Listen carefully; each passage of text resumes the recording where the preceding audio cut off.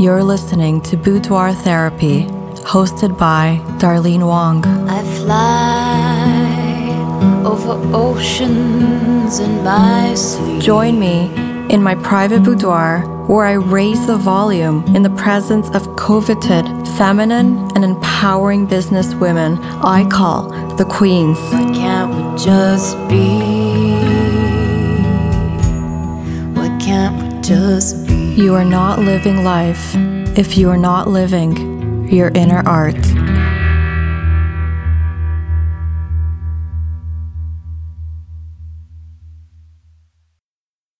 I'm sorry you feel this way. I cannot accept your faulty perceptions of me. I have no right to control how you see me. I guess I have to accept how you feel. Your anger is not my responsibility. These were the 5 points highlighted to me by my therapist on how to communicate with my ex. She told me things I didn't want to hear. Join a support group. Seek therapy. More. Go move into a woman's shelter. How could I? I have 2 babies. He's the one making all the income. Financially, we need him. I can't do this right now. And every time I replied with these stressful excuses, it came back to the same thing, but worse.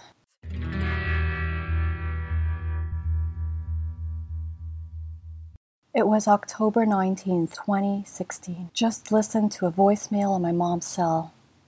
It was him asking to speak with her. I had just gotten back from an interior design event I had been invited to last month. I told my mom that there was no point in calling him back because there was nothing she could really say or even want to say to him. After all, he prohibited his mother from talking to me and her. Like that doesn't sound controlling. He's been sending me links related to vulnerability. What is he really saying? I finally told Noah today that I am staying at his grandma's. I tried to make him happy by showing him the paint colors of his new room, the room in the basement of my parents' home. He was pretty excited. It was so cute. His father called me a couple of times on my cell, then called me on my parents' phone line. That was too much. He said he was concerned about the kids, but he never once asked to speak with them. I left September 26, 2016. And honestly, this week was the first time he started asking about his children. He texted me that he's not a monster. I agree. He's not a monster 100% of the time, but when he is, it's scary. Like a Jekyll and Hyde kind of thing. The rage and emotional abuse, he just vomits it out at full speed. It's a messy thing to see and feel. I hate it. It scares me. If it scares me, I wonder if it scares the boys. I'm seeing the doctor tomorrow. I need an increase in my meds. I've developed a sleep disorder. I have insomnia now. Going to be 19 days since the last time I slept. I have constant panic attacks almost every night, although this week has been better. And migraines, the long-lasting ones, I feel nauseous. I'm starting my feng shui courses next month, some design classes in December, and hopefully, if I'm on my way to healing, working part-time in January 2017. I'm seeing a doctor, social worker, psychotherapist, and soon starting meditation.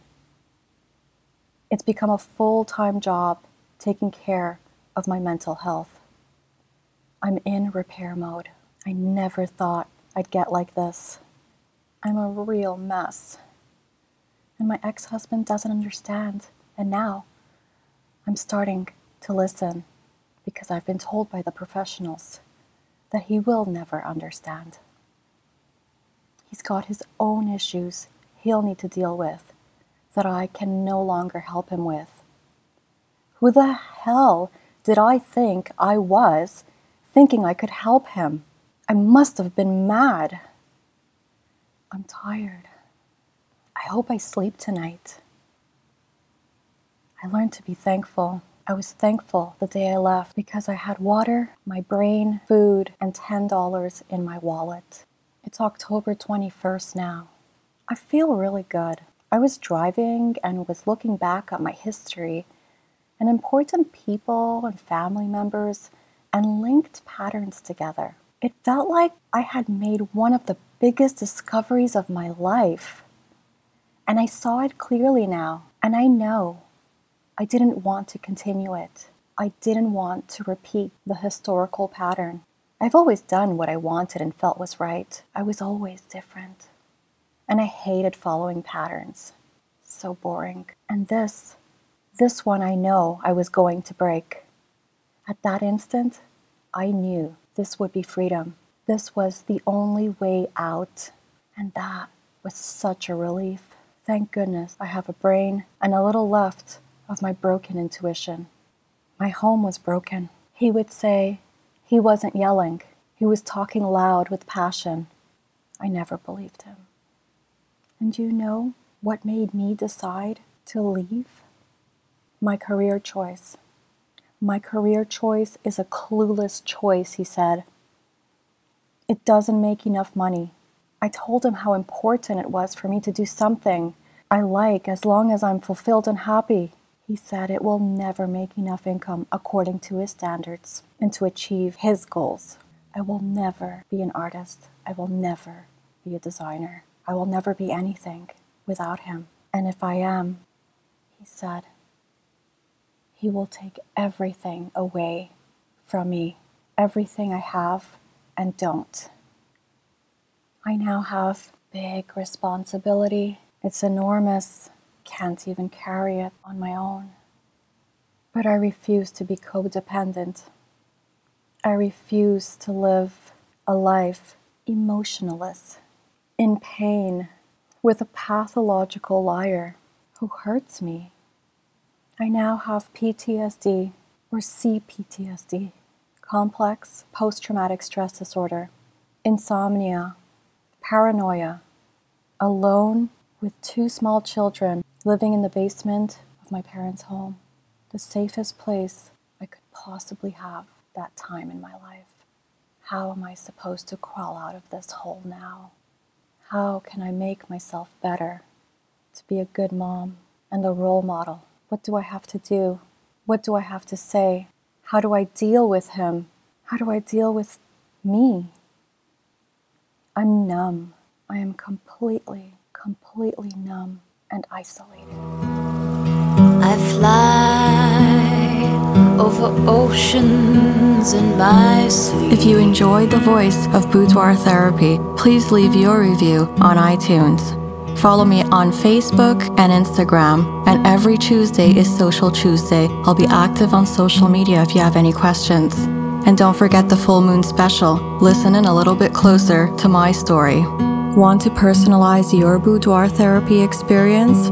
Visit www.darlenewong.com under DW Boutique to purchase your copy of Boudoir Therapy, a self-deserving journal made by me just for you. And never stop living your inner art, because you deserve it.